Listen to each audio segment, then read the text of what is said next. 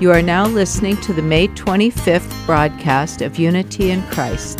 This hour, we have Walking Our Talk, Grace Upon Grace, and it's time to pray the Bible.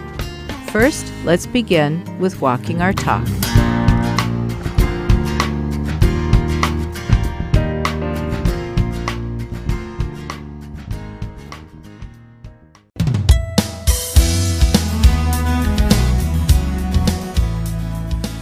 Welcome to Walking Our Talk with Alan and Polly Heller. In this podcast series, Alan and I will discuss material adapted from our book, The Marital Mystery Tour. Join us as we share practical steps to put into action God's principles from His Word, one step at a time. Well, welcome to another edition of Walking Our Talk. And this is Alan Heller, and Polly's here too. Hello. And we're going to talk about something a little more serious today, trials, how trials affect our marriage. And when we say our vows, traditional vows say, for better or for worse, richer or poorer, till death do us part.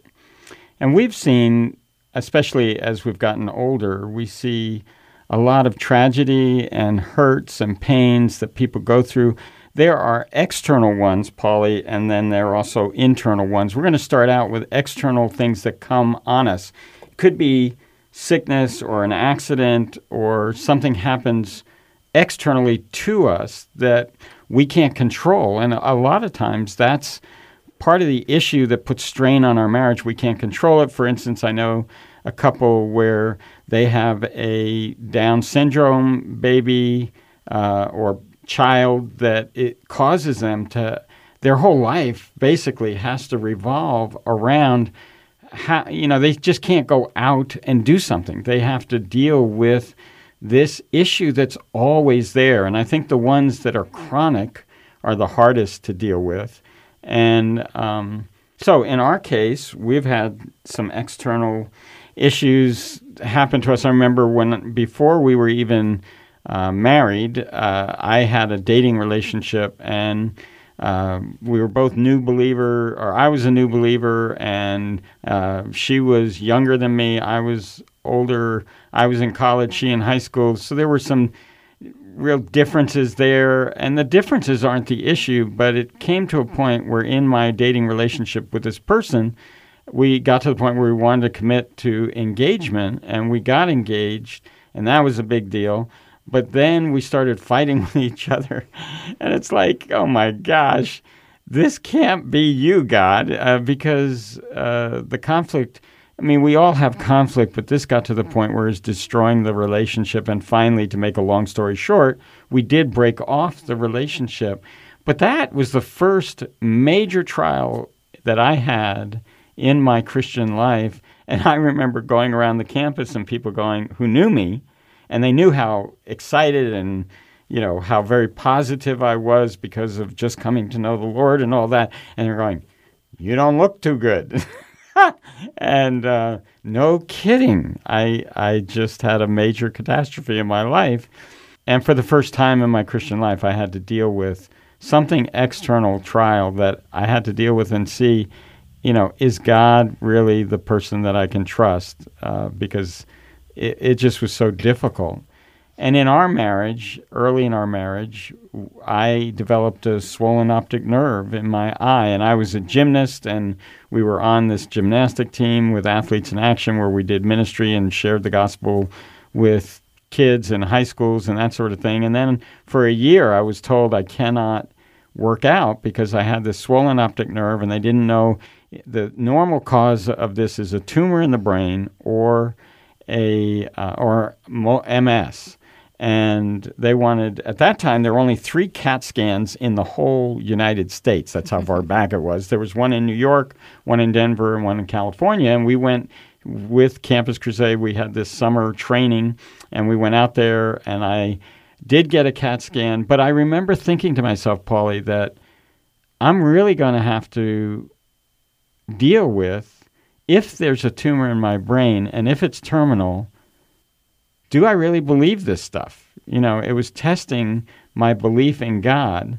But it also ended up being a test for us, because that next year they found out I did have a brain, which I thought you might be interested in. Yeah, we have proof. Yes, but I did not have a tumor. I went through a year of going to an ophthalmologist. It was getting worse and worse. We actually, the place that it stopped was when I reconciled with my authority. I was having problems with him, and we reconciled, and then I had the elders of our church pray over it, and then it was like a perfect bell curve, just as bad as it was getting, and they were about to send me to Mayo Clinic. We were in Chicago at the time, and they just couldn't find an answer. They knew what it was. They didn't know why my eyesight was continuing to go downhill. But after that reconciliation and after the prayer, God stopped the swelling of the optic nerve, and the eyesight was getting better. And for 6 months, it finally got better. But in between that time, at the beginning of that, I was on steroids, and I broke a kitchen table, which my wife was not. You were not easy to live with. Yes, I was a porcupine supreme. Mm-hmm. So we had to deal with that, and we had to cling to, I think, our friends, the Lord. We were regular attenders of church, so we had a close-knit community. And I think those things have served us well. Well, there was a lot of uncertainty in that time as well. And once your eye did heal and you were given the go-ahead to go back into the gym. Oh, yes, I remember you that. didn't want to. I couldn't do it anymore. I mean, you work out 6 days a week, 3 to 4 hours a day for all your life from 5th or 6th grade on. And then you're out for a year, and the hill was just too big for me to come back. And I decided that I would quit. Well, yeah, we did talk to one of our pastors who suggested that maybe this was God's way of leading you in a different direction, that you didn't have to be a gymnast all your life. And that was a revelation to me. So, getting counsel from somebody, also praying. I mean, I fasted and prayed during that time.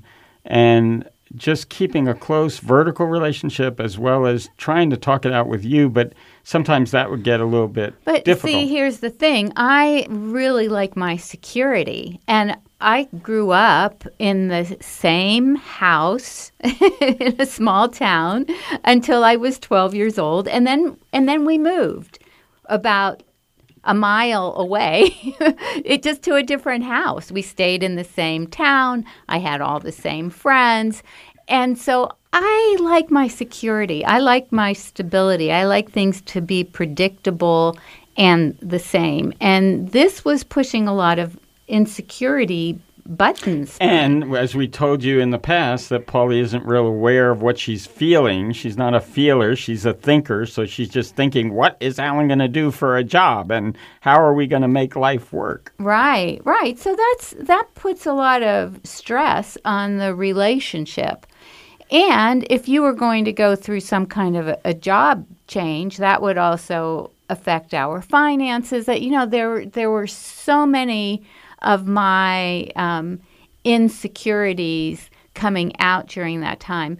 Well, and that's what trials or these external forces do to us. It magnifies whatever the issues are that we have. It's going to magnify it. I mean, I have people that say, we're going to have kids so that we can be more united. And I'm thinking, you're going to have kids, man, and they are going to be a big responsibility, and you have to be less selfish than you've ever been in your life. But here's one of the things that did come out of that time is that as we prayed about it and got down on our knees together, we saw God lead us. We saw him, first of all, he brought the healing into your body, healed up that optic nerve. Then he brought a wise counselor who we trusted into our lives, who gave you some wise counsel about looking just at the different situation. Perspective, yeah, right. Looking at it a different way. And life isn't crashing down. This is God's opportunity to bring change. So look at it as a positive side of God leading you possibly someplace else. Right. So getting wise counsel is really helpful when you're going through big trials and external pressures in your marriage. And we suggest you have a mentor couple if you possibly can, somebody that's maybe 10 years older, and you look at them and you say, that's the kind of people I want to hang out with and be a part of. And I remember Colonel McNair was a retired colonel that was speaking for Christian businessmen, and he invited me to come with him one time. And just in our drive from our suburb in Chicago to where he was speaking, he gave me a little model that really helped me make a decision. And that was, he said, on the left side of the page, list all the things that you believe you need for this job. And list, like I wanted to be accessible to my family, and so I wanted to be close to my work, and we listed the criteria of this would be my ideal job. And then on the top, so that's down the left side of the paper, and then on the top you would put a place and a column for, it could be, for me it was, be a pastor, go to seminary. And then he said, if you have 3 or 4 or 5 different opportunities, then on the last one put a question mark, because God may want to do something that you didn't even think of. And in our case, that's exactly what happened. I started searching for what my next step was, and I ended up in something that I didn't expect to be in, and that was because we left room for God to speak and cause circumstances to come into alignment for me to be in a place where we've been 37 years now. Mm-hmm. And, sometimes in a marriage, you go through a trial like that, and it just blows things apart. Mm-hmm. It's very easy to allow all that uncertainty and all the fear and anxiety to create a barrier between the two of you. And certainly I tend to withdraw from anything. Right, just when I want you to come toward me, you're moving away, and then that touches my insecurity button. But the thing is, what we've talked about before is the friendship, the comradeship, and the commitment helped to keep us realizing in our relationship there are no back doors. So that commitment, even though we're going bananas in our emotions and having conflict, but having the commitment that, hey, we're going to get through this together, and also having friends and community. We always have been in a small group. I've always been in a men's group. Paulie's always had some kind of women around her. Those people are helping and encouraging us to stay the course. But what good is it to have those friends and that community around you if you're not open and honest with them about what you are really going through? You have to be able to say, look, I am really struggling with this. Please pray for me honestly, because this is a scary time, and all my weaknesses are coming out. Or maybe I have made a big mistake here. Maybe I invested money where I shouldn't have, or maybe I have mishandled funds, or maybe I completely misused my time, or maybe I even allowed myself to get involved in a relationship that wasn't healthy for us. If I'm not honest with those closest to me about this, then I can't receive the help and support that I need. Right. So you can only be as accountable as you're willing to be open with people that you can be honest. And you can't do this with everybody. You really need to keep the circle small. You don't need to get up in front of the whole church. So we've seen couples who have had, like, there was a pastor and his wife who we knew from afar, who had a child that was mentally disabled and just caused their marriage to just blow apart. And it was just too overwhelming, the pain and the agony. There wasn't enough resource for them to even deal with it. And what's interesting is 10 or 15 years later, after this whole thing blew over, they both were remarried and both are best friends now, and even the couples are able to get together. And they were Christian couples. And, I don't know where to put that in my theology, but God is a God of second and third chances, and he understands our mistakes, and he wants us to learn how to forgive and love one another in a way that we can mend those fences. But there are other couples that we know that have just simply blown apart and started a new life because they just couldn't weather the storm. Well, we have had friends who have lost children very suddenly through automobile accidents, drowning, cancer. And we ourselves lost our 32-year-old son to colorectal cancer. And that kind of loss can blow your marriage apart and can cause so much separation if you handle your grief differently, if you handle the stress of it differently. Well, and normally in a marriage, because you are usually opposites, you are going to handle it differently. The question is, how do you handle it? Right. And one of the things that happened with us when our son had cancer, and he was diagnosed with cancer and lived for 10 months before he died.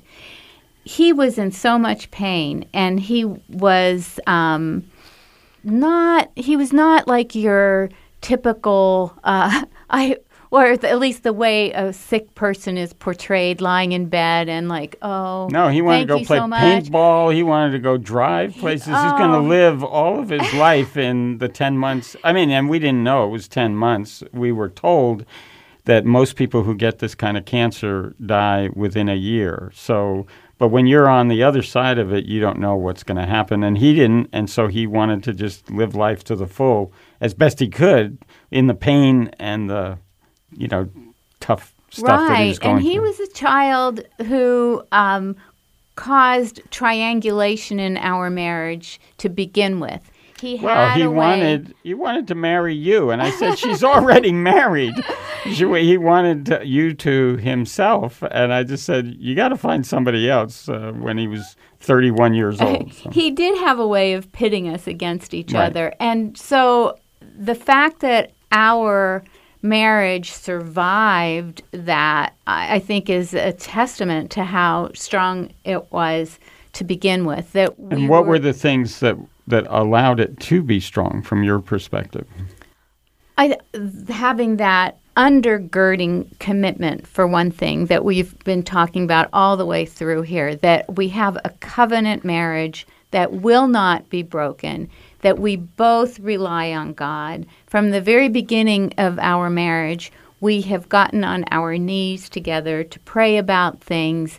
And when we're praying together, we have to be honest with the Lord. We're not just praying, God, fix him or fix her, or, oh, bless everybody, thank you for this food.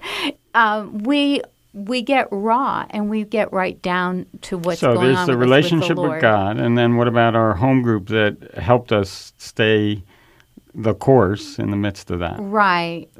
We had good friends that were there for us. Oh, yeah, because not only did we lose our son during that time, but it was during a terrible financial downturn in the economy, and we lost our house. We lost your mom. We also lost a dog. It seemed like everywhere we went, we were losing. Right. We went through such a season of loss that we ended up needing to cling to each other in order to walk through it. But we also got competent counselors who were both professional as well as non-professional, who gave us good input, because there were times where I was just off the rails and needed to be reined in, and there were times where you were withdrawing and we needed some objective help. And so what we're telling you is every marriage is going to go through conflict and trials. And what James 1:2-4 says, consider it all joy my brothers and sisters, whenever you face trials, and many kinds, because you know that the testing of your faith produces perseverance. And let perseverance finish its work, so that you may be mature, complete, and lacking nothing. And let perseverance finish its work, so that you may be mature, complete, lacking in nothing. And if anyone lacks wisdom, let him ask of God, who gives it liberally. So we need to go to God as we deal with the trials, and we also need friends that stick closer than a brother. And so trials will come. In the world you'll have tribulation, but be of good cheer. I have overcome the world. And so if you're going through some trials right now and hurts and pains, reach out. Reach out to your church friends who are close, who love you no matter what. Reach out to your pastor. Reach out to a counselor who really gives biblical counsel. And I think you'll find that you can make it through. And also reach out to God and hit your knees and cry out to him. And he says, if you seek me with my whole heart, you will find me. So this is Alan and Polly Heller signing off from Walking Our Talk. And you can get more information at our website, walkandtalk.org. And we'd love to talk to you. If you want to email me, Alan, ALAN, at walkandtalk.org. We'll see you next time. This has been Walking Our Talk with Alan and Polly Heller, where we put into action those principles we know from God's Word, one step at a time. You can find more help at our website, walkandtalk.org.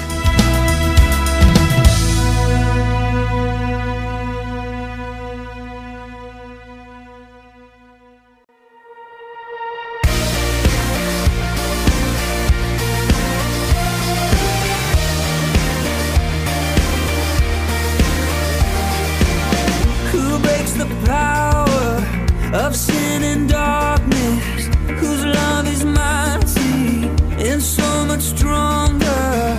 The King of glory, the King above all kings, who shakes the whole earth with holy thunder and leaves us breathless in awe and wonder. The King of glory, the King above all kings. This is amazing grace. This is unfailing love, that you would take my place, that you would bear my cross. You laid down your life, that I would be set free. Oh, Jesus, I sing for all that you've done for me.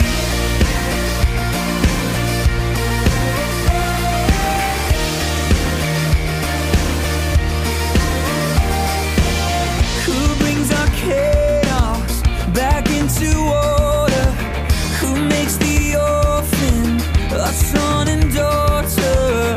The King of glory, the King of glory, who rules the nations with truth and justice, shines like the sun in all of its brilliance. The King of glory, the King above all kings.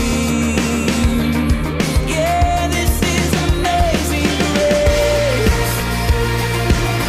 This is unfailing love, that you would take my place, that you would bear my cross. You laid down your life, that I would be set free. Oh, Jesus, I sing for all that you've done for me. Worthy is the Lamb who was slain. Worthy is the King who conquered the grave. Worthy is the Lamb who was slain. Worthy is the King who conquered the grave. Worthy is the Lamb who was slain. Worthy is the King who conquered the grave. Worthy is the Lamb who was slain. Worthy, worthy, worthy. Oh, this is amazing grace. This is unfailing love. That you would take my place. That you would bear my cross. You laid down your life. That I would be set free. Oh, Jesus, I sing for all that you've done for me.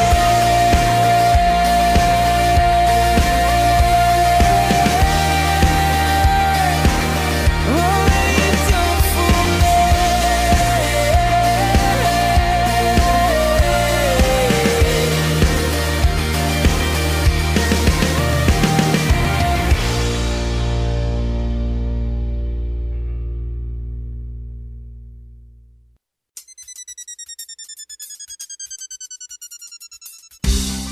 Coming up next is a sermon by Pastor Joshua Vincent of Trinity Bible Church in Phoenix, Arizona. Today's topic is Innocent Sufferer. I hope you have a blessed time with Pastor Joshua. Well, this morning, we're going to find that Peter gives us great hope, a unique hope, Christian hope, a hope that is centered on the person of Jesus Christ. So if you're taking notes, our big idea is this. It is that the fear of our risen King Jesus makes us gospel brave before earthly fears. Well, the first point is this. First thing we see, verses 13 to 14, is that blessed people suffer. Doesn't sound much like the prosperity gospel, does it? Well, verses 13 to 14 really are going to set the stage for how Christians ought to think about suffering generally. Now, he's going to get specific in verse 15, but here he's just giving us some general thoughts. And he says this. Notice what he says, verses 13 to 14. He says, "Now, who is there to harm you if you are zealous for what is good? But even if you should suffer for righteousness' sake, you will be blessed." Now, there's a lot to unpack here. You'll notice that Peter asks a very important question. He says, who can harm you if you're zealous for doing good? Now, I've wrestled with this text all week, but I think that what Peter's saying is that Christians who obey the law don't typically get hurt for obedience. You don't usually get pulled over for speeding if you don't speed, right? If you're driving the limit. Like, that's just kind of the nature of the way that this world typically works. In fact, God established government for our good. We've already seen that just a few moments ago in 1 Peter 3, further up in the book. That's the way that the world tends to work. Now, I think that this also tells us that the pressure here is more social than political, because notice, he doesn't say, everybody's a Christian and everybody's attacking us right now. That's not the way that he describes it. Instead, what he says is sometimes you will suffer. Now, we also need to recognize up front, sometimes we can bring suffering on ourselves through our sins or our unwise decisions. But that's not what he's talking about here. See, what Peter clearly is isolating is a very unique case, a specialized case. He's talking about the harms and dangers that can terrorize those who are actually zealous for doing good, those who are in the process of seeking to be faithful to Christ. He's speaking to them, and that means the person who is earnestly committed to the side of good and not evil, that person. So if you're suffering harm while seeking good, you know what it feels like to live in a world without oxygen. You've probably sensed that before, where you feel like the breath has been knocked out of you and you have no idea if the world will ever have a breath of oxygen for you again. You know that feeling, like when you get fired without just cause. But it's when you, in your own mind and heart, begin to wrestle over that word and begin to question whether or not God is truly for you. That happens when suffering hits you. And that's why we need to read our Bibles carefully, so that we don't read a verse like this and rip it out of its context and imagine in our minds that good people don't get hurt. That's just not the reality of the world around us. See, godly people, zealous for good, can be harmed. And God's not just using your suffering to force you. And sometimes I think that when sin hits us or when bad things hit us, like there's some kind of thing that I've done wrong that I didn't even know was wrong. And like now he's against me. Well, catch this. I think when we suffer, we ought to see if whether or not we are sinning against God and need to repent of that. But so often, if it's not clear to us that we've sinned against God and things are hard, what it really means is not that we have performed some kind of, hidden sin that God is looking for us like a game to find. He's not playing games with our lives. It actually just happens to be that we live in a broken world. And it testifies to the fact that we need Jesus to come back and fix things, not just someday, but now. There's an urgency that suffering creates in our souls, an urgency to see Christ's face more clearly, an urgency for Jesus to come back and set things right in a world that we can come so comfortable and complacent in. See, I think that's why verse 14 is so clarifying and important. If you read 13, read 14. In fact, I would read the whole book of 1 Peter up to 13 and then 14 and then on to understand what Peter's saying. But it's there that we find that there are innocent sufferers who look like Jesus, okay? Imperfectly, but truly in the sense that they are innocent sufferers. And he says there, but even if you should suffer for righteousness' sake, you will be blessed. Now, this is an interesting phrase. I take righteousness' sake to actually speak of living for Christ as Lord, okay? So if you're living for righteousness' sake, I believe this is a picture of what it looks to follow Jesus faithfully. But notice that he also says that you can be both blessed and suffer at the same time. Two words that seem to be kind of opposite. And yet here he just places right together as a coherent reality that is happening simultaneously. Now, as we look at this, I know they sound like antonyms or opposites, but I'd also have to say that it's not just a word that looks on paper like opposite. It's something that really you feel like it's opposite, right? And your experience is that it's opposite. I mean, I don't know about you, but like I've been on Facebook more than like ever recently, like, which is like not at all. That's the past. Now it's like sometimes.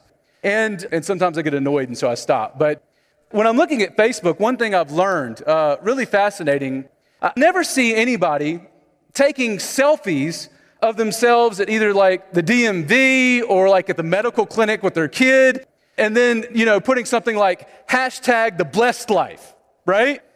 Like, man, I'm suffering it up, feeling especially blessed today. Like that's not my natural reaction, and that's not the testimony of Facebook. But what I do know is that blessed is a word that seems to seem even more awkward next to suffering when you think about what it means. It's a word that means a state of happiness for humans when they are blessed. See, blessed is actually, in this text, just a single adjective. It looks like a sentence, you will be blessed, but it's actually just an adjective that just ends with blessed. It doesn't really describe what it means by that. So we have to think a little bit about what does it mean here to be blessed. It could mean that you will be blessed in the future. That's one possibility. Or it could mean that you're just blessed, like now, like just now, or maybe now and forever. He doesn't really clarify, but I think that it might be clearer than we think. See, I think that it's actually both. I think that here blessed is both present and future because that's how Jesus used it. As an already not yet reality of enjoying a blessed status and looking forward to a blessed future. Kind of like eternal life that begins with salvation and points far into the future. See, this word blessed, when I read it and when we read it as Christians and when his audience would have read it, I believe would have been transported back to the Sermon on the Mount. You'll remember in Matthew 5, 10 to 12, Peter would have heard Jesus say these words, and listen in close. After saying, blessed, blessed are these different kinds of people, or people that are this way, he says this in verses 10 to 12, blessed are those who are persecuted for, catch this, righteousness' sake. For theirs is the kingdom of heaven. Blessed are you when others revile and persecute you and utter all kinds of evil against you falsely on my account. Rejoice and be glad, for your reward is great in heaven. For so they persecuted the prophets who were before you. See, Jesus says those who suffer for righteousness' sake are blessed because they identify with King Jesus and his kingdom, and they rejoice. They are happy in their suffering because it reveals that their future reward in heaven is great. Jesus says that we are blessed and we will be blessed. That's what he says. I think that's what Peter is getting at. See, faithfulness amidst suffering is a work of God. Did you catch that? Your faithfulness as you suffer. One of the points of the blessing and the pictures of the blessings and the evidence of God's blessing is that you are faithful, and your faithfulness is God's work in you. It demonstrates that God himself will finish the work that he started with us, and that nothing can separate us from the love of God. Friends, that's a blessed existence and identity. We call this perseverance of the saints. There's a picture of the grace of God and our persevering through suffering. We persevere because God preserves us. Isn't that good news? That we are not resting on our own strength to spiritually hold ourselves up to the end. And those moments when we feel like we're white knuckling it and we can't do it ourselves anymore, it is God himself that is holding us. And it's because God never forsakes his work that believers continue to stand to that very end. Only God's grace enables us to say, with David in Psalms 56:4, "In God I trust, I will not be afraid. What can mortal man do to me?" Or Paul in Romans 8:31, "If God be for us, who can be against us?" So our ultimate identification with Christ is secure such that we will persevere because of who God is. But there's a second thing that we see here in verse 14b to 15b, and that's this. Revering Christ cures fearing people. Here you'll notice that Peter is taking aim at the fear of man. And he does this by pointing back to Isaiah 8. What's interesting, this isn't the first time that he's looked at Isaiah 8. So if you're like, I don't even know what happens in Isaiah 8, apparently it was pretty dominant in his mind. He's already spoken of the stones of 1 Peter 2 from Isaiah 8:14. But here what he does is he actually drops back a verse to verse 13 and quotes that. Now, let me just bring you up to speed. We don't need to turn back to Isaiah 8 right now. But here's what's going on. King Ahaz, he is the king of Judah. He is absolutely terrified of the kings of Aram and Israel who have turned against him and are threatening him. And so in this fear, we find that this king is looking everywhere for help. He is looking to the king of Assyria, who, by the way, ultimately is a king who wants to destroy everybody, not the greatest person to look to. And he is fearful and controlled by his fear of these kings. The threat is real. I mean, if Judah is destroyed, the line of David, through whom God promised to bring the Messiah, who would deliver his people and make them great and restore them, would actually end with this man who is in David's line. And so they had to ask, would God's promises die with Ahaz if Ahaz died? King Ahaz is looking everywhere but God for help. And God says in Isaiah 8:13 these words that are quoted in 1 Peter. He says, "The Lord Almighty is the one who you are to regard as holy. He is the one that you are to fear. He is the one who you are to dread." Now, Peter paraphrases that in our verses here, where he identifies Jesus as Lord, saying this, "Have no fear of them, nor be troubled. But in your hearts, honor Christ, the Lord is holy." Now, I love that of all people in the Bible, Peter says this. Can you think of why? Peter, the expert on fear of cowards. He's the famed zealous disciple who cut off a servant's ear to protect Jesus just hours before denying Jesus 3 times before a girl and then the rooster crow. Why would Peter say something like this? Well, because he, like Ahaz, suffered from what the Bible calls fear of man. That's why he denied Jesus before this girl. And fear of man, that's just a technical term that we find to describe people treating other people like gods, right? That's what fear of man is. It's people treating other people like gods who control their being, their loves, their desires, their dreams, their thoughts. It's somebody who wraps somebody up and actually directs their lives in a way that they should not. And God's small. And that's what fear of man is. Peter feared Roman and Jewish authorities, feared being arrested. He feared the servant girl's opinion of him to the point that he was willing to deny Jesus 3 times, saying essentially, "I do not know the man." And that's the testimony of Peter, the apostle.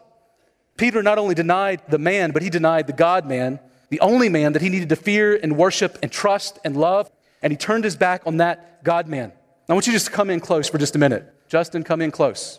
Not fearing man and setting Christ the Lord as holy in your hearts. It is not two things, it is one thing. See, revering Christ is the only cure for fearing people. If you want to cure yourself of fear that controls you of other people, and all kinds of other people, whether it is a girlfriend or a boyfriend or a husband or a wife or a boss or your enemies, what you need to revere Christ more. That's what you do. So both of these things go hand in hand. See, Peter, we find here that he needed to revere Christ more. Revering Christ is the only cure for fearing people. But Peter's use of Isaiah here, I think, catch this, it might not be as random as it seems at first blush. Just think about this. I thought a lot about this week.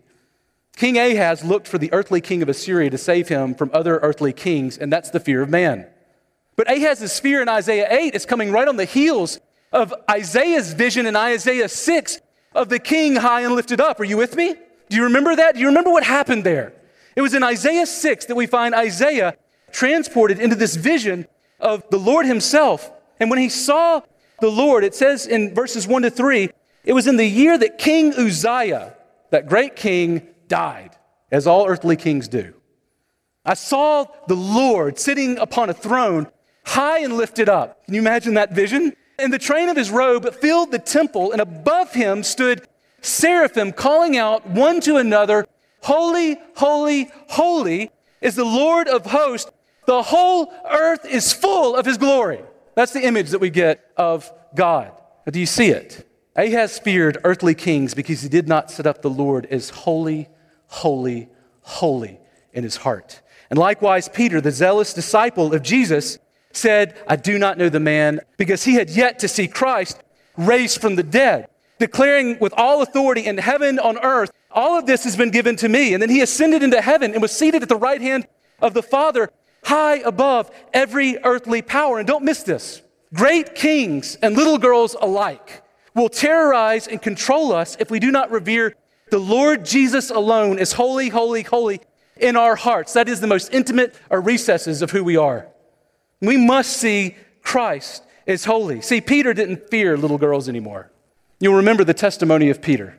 How did that great coward go to be a great martyr? It is because he saw Christ as lifted up and having all authority. And it was in that something changed in Peter, that he didn't have to fear little girls anymore because he saw the greatness of Jesus Christ. And not only that, he didn't fear the authorities that would later come for him, and even the death that they would put him through. He didn't even fear death itself. Why? Because Jesus was humbled to death before being exalted above every power and given a name above every name. As Jesus says himself in Matthew 10:28, "Do not be afraid of those who kill the body but cannot kill the soul. Rather, be afraid of the one who can destroy both body and soul in hell." 1 Peter 3:22, we'll see that this section ends with Peter saying this. He speaks of Christ, reminding them of Christ, who has gone into heaven. Did you catch that? Don't miss that. That's where he's going. And is at God's right hand, enthroned, with angels, authorities, and power in submission to him. This is the great Jesus that Peter saw that changed his life and the way that he views others. Not only that, in the book of Revelation, we find that Jesus' greatness even extends into the realm of life and death. We're told in Revelation, as we saw in a class just this last Wednesday, that Jesus himself holds the keys of death. Now, what does that mean? Well, if you have the keys to it, you own it, right? Jesus is here saying, I have the keys to death. I unlock and lock the door. Like I have the freedom to let out whom I will. God says here that Jesus is sovereign even over death. Do you see that? How do you become someone who is brave for the gospel when you are by nature someone who is a coward? And what turns a zealous coward who denies Christ into an unflinching witness even to the point of death? Well, it was seeing Christ dead and then alive and then ascended and seated next to the Father. See, that reorients everything. As you see that more and more, it reorients everything. In fact, the more, if you want to change your life, the more that you look to and meditate on and study God's word and around God's people and thinking about and learning about the greatness of Christ, everything else changes. The way that you view everyone else changes. No longer are people big and those who you need to go and look to for resources, and you're thinking about, I've got something I need to get from them. But instead, you realize the greatness of Christ who gave you everything, that's made you an heir of the kingdom, so that you are about relationships that are giving and not taking. God changes everything in Christ. Or in our choices, our daily choices. I mean, we're told to eat or drink to the glory of God. Or our relationships, do we understand that those are ultimately about Jesus even more than us? Like if we start to understand that more and more, our lives will change. We will change. There's a third thing that we see here. That's this. Fearing Christ makes us ready to make a lucid defense for our hope. Fearing Christ makes us ready to make a lucid defense for our hope. We see that in verses 15b and 16. Now, I thought about entitling this section, Don't Be a Jerk to Jerks, but I didn't think that was gentle, and so I changed it to what we have, and I also thought that sounded too negative. But notice what it looks like when Christ is exalted in your heart. I think we get a picture of that. Here's what he says. Peter says that we always need to be prepared to make a defense to anyone who asks us for a reason for the hope that is in us. Yet do it with gentleness and respect, having a good conscience. Now, Peter says to always be prepared. That word really just means to be ready. Always be ready. Ready to make a defense or an apologetic, right? To anyone that asks about your hope. Now, when we read this, I think this assumes a couple of things, doesn't it? 2 or 3. I mean, first, you'll notice that Peter is speaking to all Christians. So he's saying all Christians are, at least in some sense, apologists. We are people who need to be ready to give a defense for our hope. That means that every Christian should know enough about the gospel to defend the faith, the basics of the faith. Now, not every Christian is a professional apologist. Now, that's why every member that joins our church, we ask them to explain the gospel to us in 60 seconds or less. It's not a race. It's not a test that you like pass or fail. We think that this is actually basic Christianity, right? You need to basically understand what it is that makes you a Christian, not just for you, but also for others who you will bear testimony of the gospel to. We take the gospel seriously. Of course, I think it also assumes a second and third thing, this verse. I think that it assumes that your life looks different from others, right? If somebody's noticing that you are different and asking you why, it means that there's something different about you than other people that you're around that are not Christians. And a third thing is that you display hopefulness in your life even while suffering. Because did you know what he says? He says they need to ask and you need to be able to explain why you have hope amidst this suffering. They're going to ask. You need to be ready, which I think assumes that you're kind of like not Eeyore, right? I mean, some of us have a downcast like sort of temperament and like hope is going to look different on different people, right? That fits some people better. That's cool. But I think that regardless of how God's made you, there should be at least over time, maybe longer for some than others, but where people sense that you are a person of hope that is not of this world, that is not tied to your circumstances, that is not tied to your bank account, it's not tied to your relationships with others. Ultimately, it's tied to God in Christ and the Holy Spirit and the way that He makes you different. That's why we ask every person that joins our church to explain the gospel, and that's why we want to encourage week in and week out us to be a hopeful people. I hope that we as a church are known as a people of hope. But take note, revering Christ not only kills fearing others, but it gives birth to hope. Did you hear that? If you fear Christ, it shouldn't make you sad and scared, but it should make you a person who is hopeful for the future that He has for you, hopeful for His present ability to help you. Hope is an eschatological word for Peter. That just means Peter uses hope to speak of the promised coming future for those who are in Christ, the blessed ones. He goes on to say the implication here is that unbelievers will recognize by the way believers respond to difficulties that their hope is in God rather than in their pleasant earthly circumstances. Let me just ask you this morning, real point blank question. Like maybe you're going through some unpleasant circumstances right now. But is there anyone who could look at you in your difficult life right now and say there is a different way that they are thinking about and hoping in this situation than someone who does not have Christ? And if not, this is not meant to make you feel guilty. It's actually to give you hope that Christ wants more for you. He doesn't want you in some closet in the dark, in the fetal position when you go through difficult things. He wants you to look to Him. And this is an invitation to look to Him afresh. We heard this kind of thing at our Pulse meeting last week, didn't we? When we heard those encouraging testimonies. And she says, something changed. My circumstances did not change. My heart towards God. And that's what God has called us to, is to have hearts that are filled with the exalted Christ.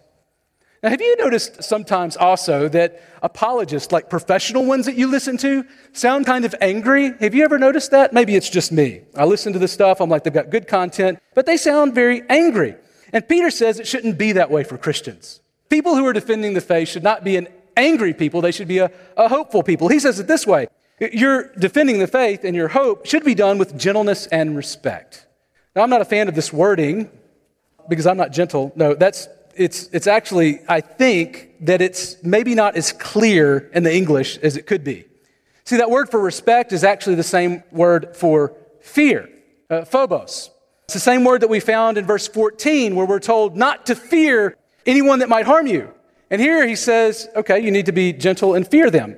I don't think that's what he's saying.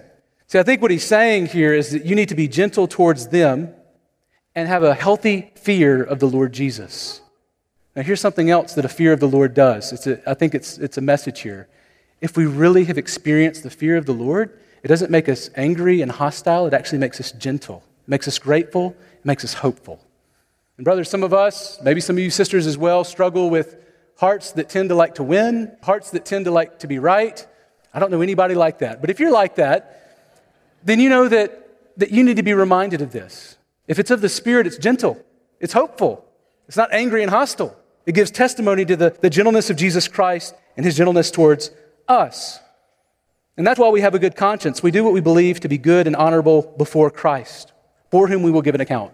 Now, did you catch the purpose of giving a defense for our hope here? He gives us the purpose of it. He says, gentleness describes how we should treat non-Christians as we proclaim Christ. That's how we should do it. And the fear of Christ makes us gentle. But he also says something very interesting at the end there. Did you notice that he says that it is for the sake of those who are around us? Now, before I go to this next verse, next part of the verse, I just wanted to point out quickly my theology of jerks. I think it's important. You heard that right, my theology of jerks. We all have our moments, trust me. My brothers and sisters have seen me have my moments. But Christians should really never be jerks. No, it's true. I think that's theological. We are all being sanctified, right? In different places, and we want to be patient with one another. Sometimes the hardest person to be patient with is the person who is like a little angry and upset and hostile. But not all non-Christians are jerks either. In fact, most I've met are not. Sometimes it's hard when you see non-Christians who are just more gentle than many Christians. Please know that if that's you know Christians that have been jerks, that they've lived in ways that you're like, that's ugly. If it's ugly, it's not Jesus. We have Christians who have failed. We have people that have claimed to be Christians that are not Christians. And I just want to say that you need to know that those Christians that have been jerks to you, they're at least not being very good Christians, and at worst, not actually truly fearing Jesus Christ. And know that on the last day, this is important if you're a non-Christian, a jerk Christian is no excuse before Jesus for not seeking peace with God that only his death and resurrection can provide. I think that's why the rest of verse 16 means. I think this, now come in close because this verse could sound really ugly if you don't understand what I think is going on here. Notice that he says at the end of verse 16, you do this, you have this good testimony of the hope within you, so that when you are slandered, those who revile your good behavior in Christ may be put to shame. Now, there is a way to take this. I'm not sure it's right. Some people hold this, that you need to have a really good testimony when people are mean. Just deep down in your heart, you need to know one day God's going to get you.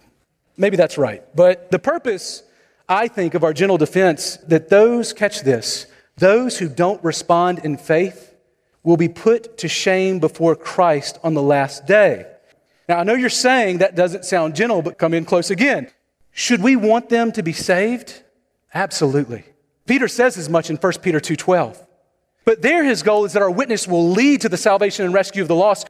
But here I think is the point, and here's the heart of the point here in this very verse. It's Christian, don't let the incongruity of your life and your words give non-Christians any reason for not believing on the last day. Have you thought about that? Maybe we need to be a little bit more concerned about the lives of others than our own slate of perfectionism, right? We think of doing right so often based on how people view us, but how often do you think about how your life affects the faith of others? Do you ever want anybody to have to go before the throne room of Jesus one day and feel justified for not following him as Savior by mentioning your name? And if that's what a Christian looks like, God, it just wasn't fair. Absolutely not. Now, that's not going to justify that person by any means, but I would never want my life to actually be an excuse, even for a moment in the life of another, for not putting their faith in Jesus Christ. So let your life add to their guilt for not believing rather than adding to a reason not to believe. And brothers and sisters, never let your life be a reason for someone not to believe.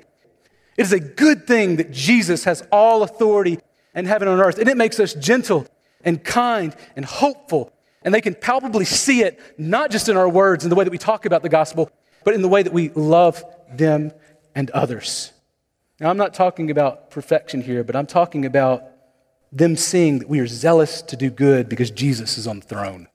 When you suffer, people are watching more closely, and it's an opportunity to leverage the hope of the gospel to the eternal good of others, or to crawl back into that dark closet and assume the fetal position. We have that choice. Isn't it so much better to love and to suffer to the glory of God? Let's never allow anyone to use us as an excuse for not becoming to Christ. But there's the last thing that we see here in our text, and that's this. Our sovereign God is at work even in our suffering. And I wish I had tons of time for this, but I don't. But catch this. This is what he says. Verse 17. For it is better to suffer for doing good, if that should be God's will, than for doing evil. So catch this. God is sovereign even in our sufferings. Now, Peter's going to talk more about this later, and we'll hit that later. But for now, Peter sounds so much like Paul in Romans 8:28, doesn't he? And we know that for those who love God and are called according to his purposes, that all things work together for good. Now, here's the real deal of Christianity. We believe happiness and holiness actually go together just like sin and sadness do, right? Happiness and holiness really do go together in the same way that sin and sadness do. Now, here's why that sounds funky to you. It's because Satan's at work, right? And he's constantly trying to flip the script. He's trying to tell us in our hearts that actually sin and happiness go together, and sorrow and holiness go together. And so you need to stay away from the holiness stuff, or it's going to make you really sad. Well, that's actually the opposite of the way that God created the world.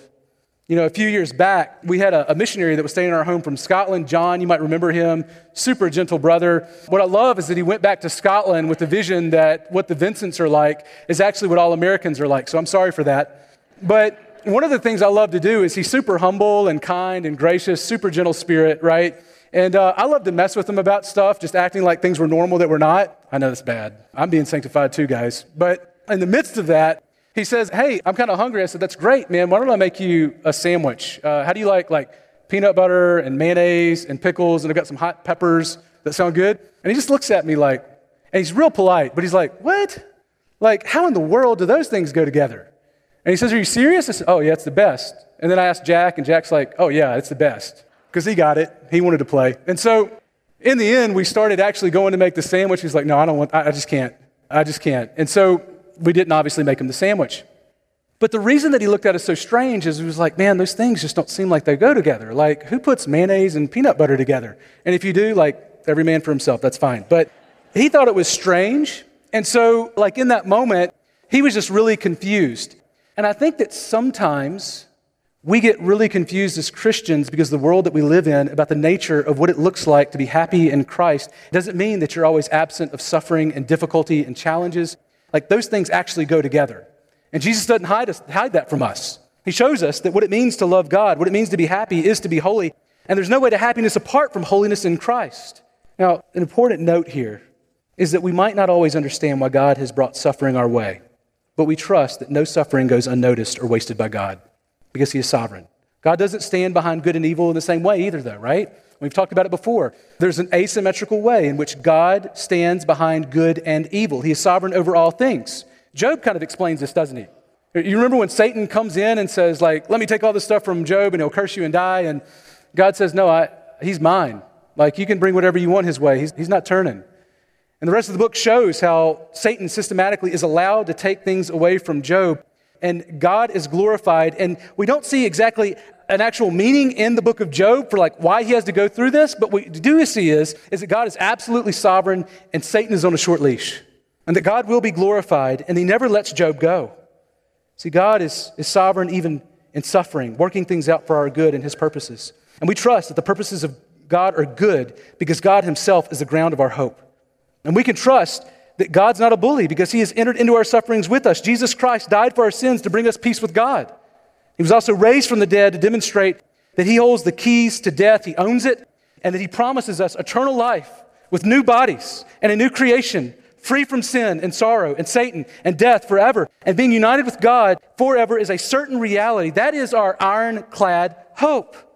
So Jesus, the innocent sufferer, greater than Job, who is in heaven, he is there with our inheritance, daily calling us home. I love what Charles Spurgeon says. Sovereignty of God is the pillow upon which the child of God rests his head at night. Amen? Giving perfect peace where there should be none. That's what God does for us. Let's go to the Lord in prayer. Father, this morning we come before you and we confess, Father, that we all struggle to some degree with the fear of man, and we need more of your Son, Jesus. And Lord, we need more of Jesus in our hearts. And so God, this morning we just ask that you would use your word to do more than what we could attribute to any words that have been spoken today. That you would, by the power of your Spirit, be transforming and shaping us into new creatures. Creatures that give glory to you, that hope in the darkness, and turn others towards that otherworldly hope. And it's the great name of your Son, Jesus, that brings us that hope that we do pray. Amen.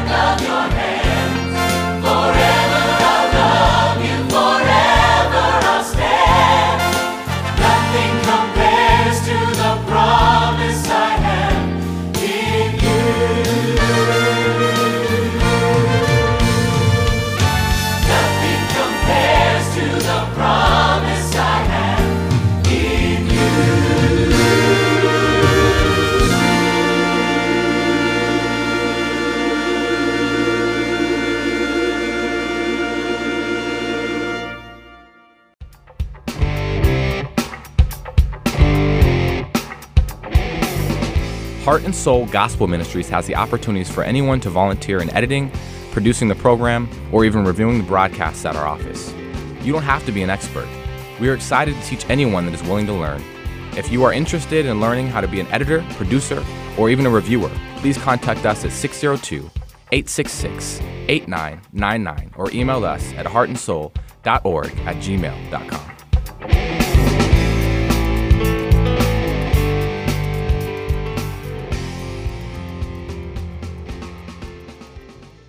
Coming up next is It's Time to Pray the Bible.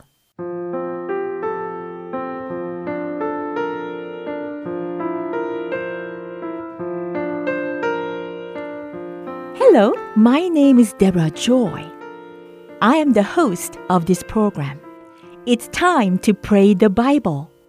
I'd like to start this program with Romans chapter 15, verse 13, which says, "Now may the God of hope fill you with all joy and peace in believing, so that you will abound in hope by the power of the Holy Spirit." We serve a God who is the author of eternal hope. The Greek noun for hope is elpis, which means trust, faith, confident expectation of what is certain, and solid assurance. The primary understanding of hope is derived from the Old Testament, where hope is synonymous with trust. To hope in the Lord is to trust in the Lord. Hope also has to do with the unseen and the future. Romans chapter 8, verses 24 and 25 says, "For in hope we have been saved, but hope that is seen is not hope. Who hopes for what he already sees? But if we hope for what we do not see, with perseverance we wait eagerly for it." Hope in this verse describes the happy anticipation of good toward the future. Today's first scripture reading is from Romans chapter 4, verses 18 through 21.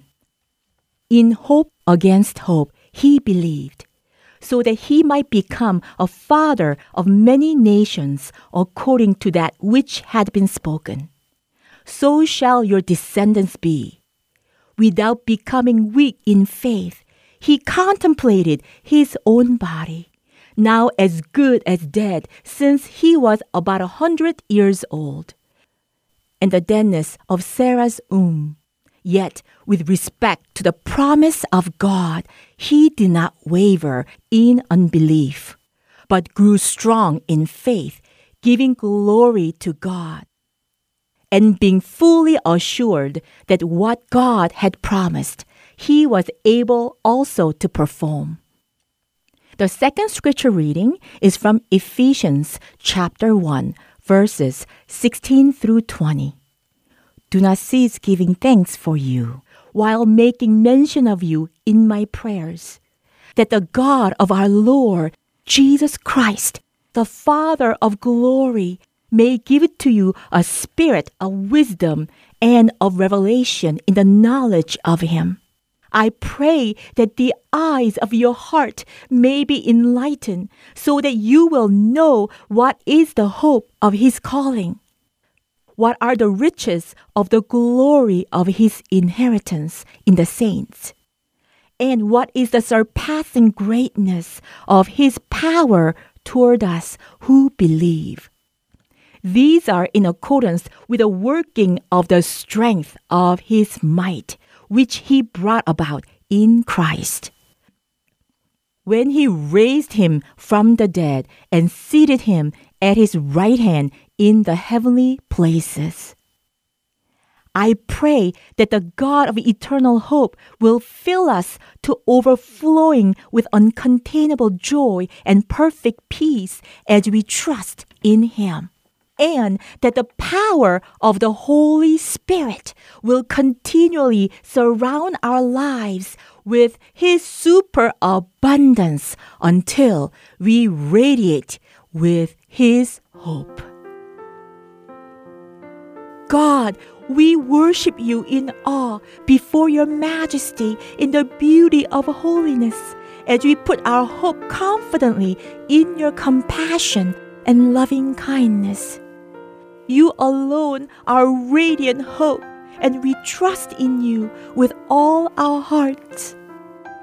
Your glorious presence strengthens us. As we trust, we rejoice with an uncontainable joy and perfect peace flowing from your eternal hope. Father, we long to know your truth. We love the light of your word as we meditate and firmly stand on your promises. for they are our hope and confidence. We pray that the eyes of our hearts will be flooded with light by your Holy Spirit until we experience the full revelation, the hope of your calling. Lord, reveal to us the glorious riches you are preparing as our inheritance, and let us continually experience the immeasurable greatness of your power made available to us through faith. Then our lives will be living testimonies of your hope and great power as they work through us. We praise you, Lord, for showing us your extravagant mercy. Thank you for saving us and giving us a new life. We are reborn to experience the greatest hope of eternal life and a perfect relationship with you through the mighty power that was released when you were raised from the dead and exalted to the place of highest honor and supreme authority in the heavenly realm. Lord, you lead us into a place of radical grace where we are able to celebrate the hope of experiencing your glory. We also celebrate in seasons of tribulations, knowing that tribulation will develop in us patient endurance, and patient endurance will refine our character. When our characters are refined, we learn what it means to hope in and anticipate your abundant goodness. Father, we find strength and comfort in your faithfulness, for you empower us to seize what has already been established ahead of time, an unshakable hope. Lord, you are the strong and unbreakable anchor of our souls in every season of our lives.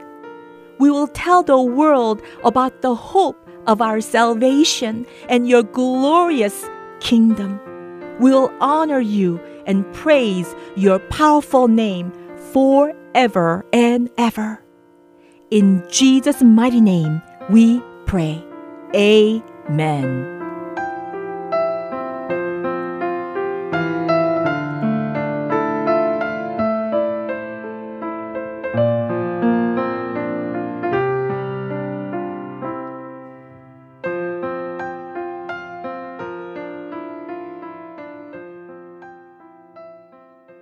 Praise God from whom all blessings flow.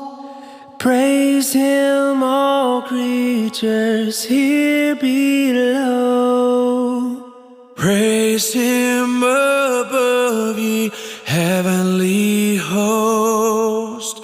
Praise Father, Son, and Holy Ghost.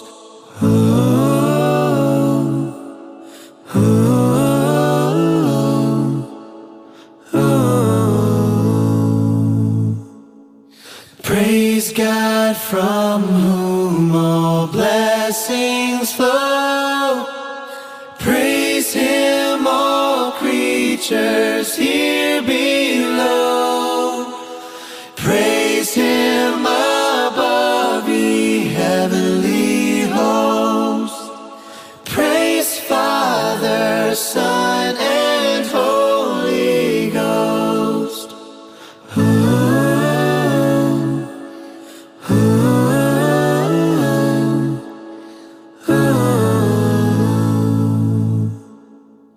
Praise God from whom all blessings flow. Praise Him, all creatures here below. Praise Him above, ye heavenly hosts. Praise Father, Son, and Holy Ghost.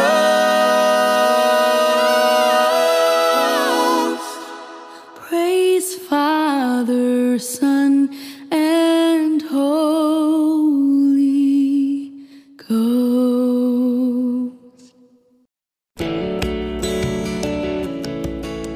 We are now ending our Unity in Christ broadcast. Thank you for listening, and I look forward to being with you again next week.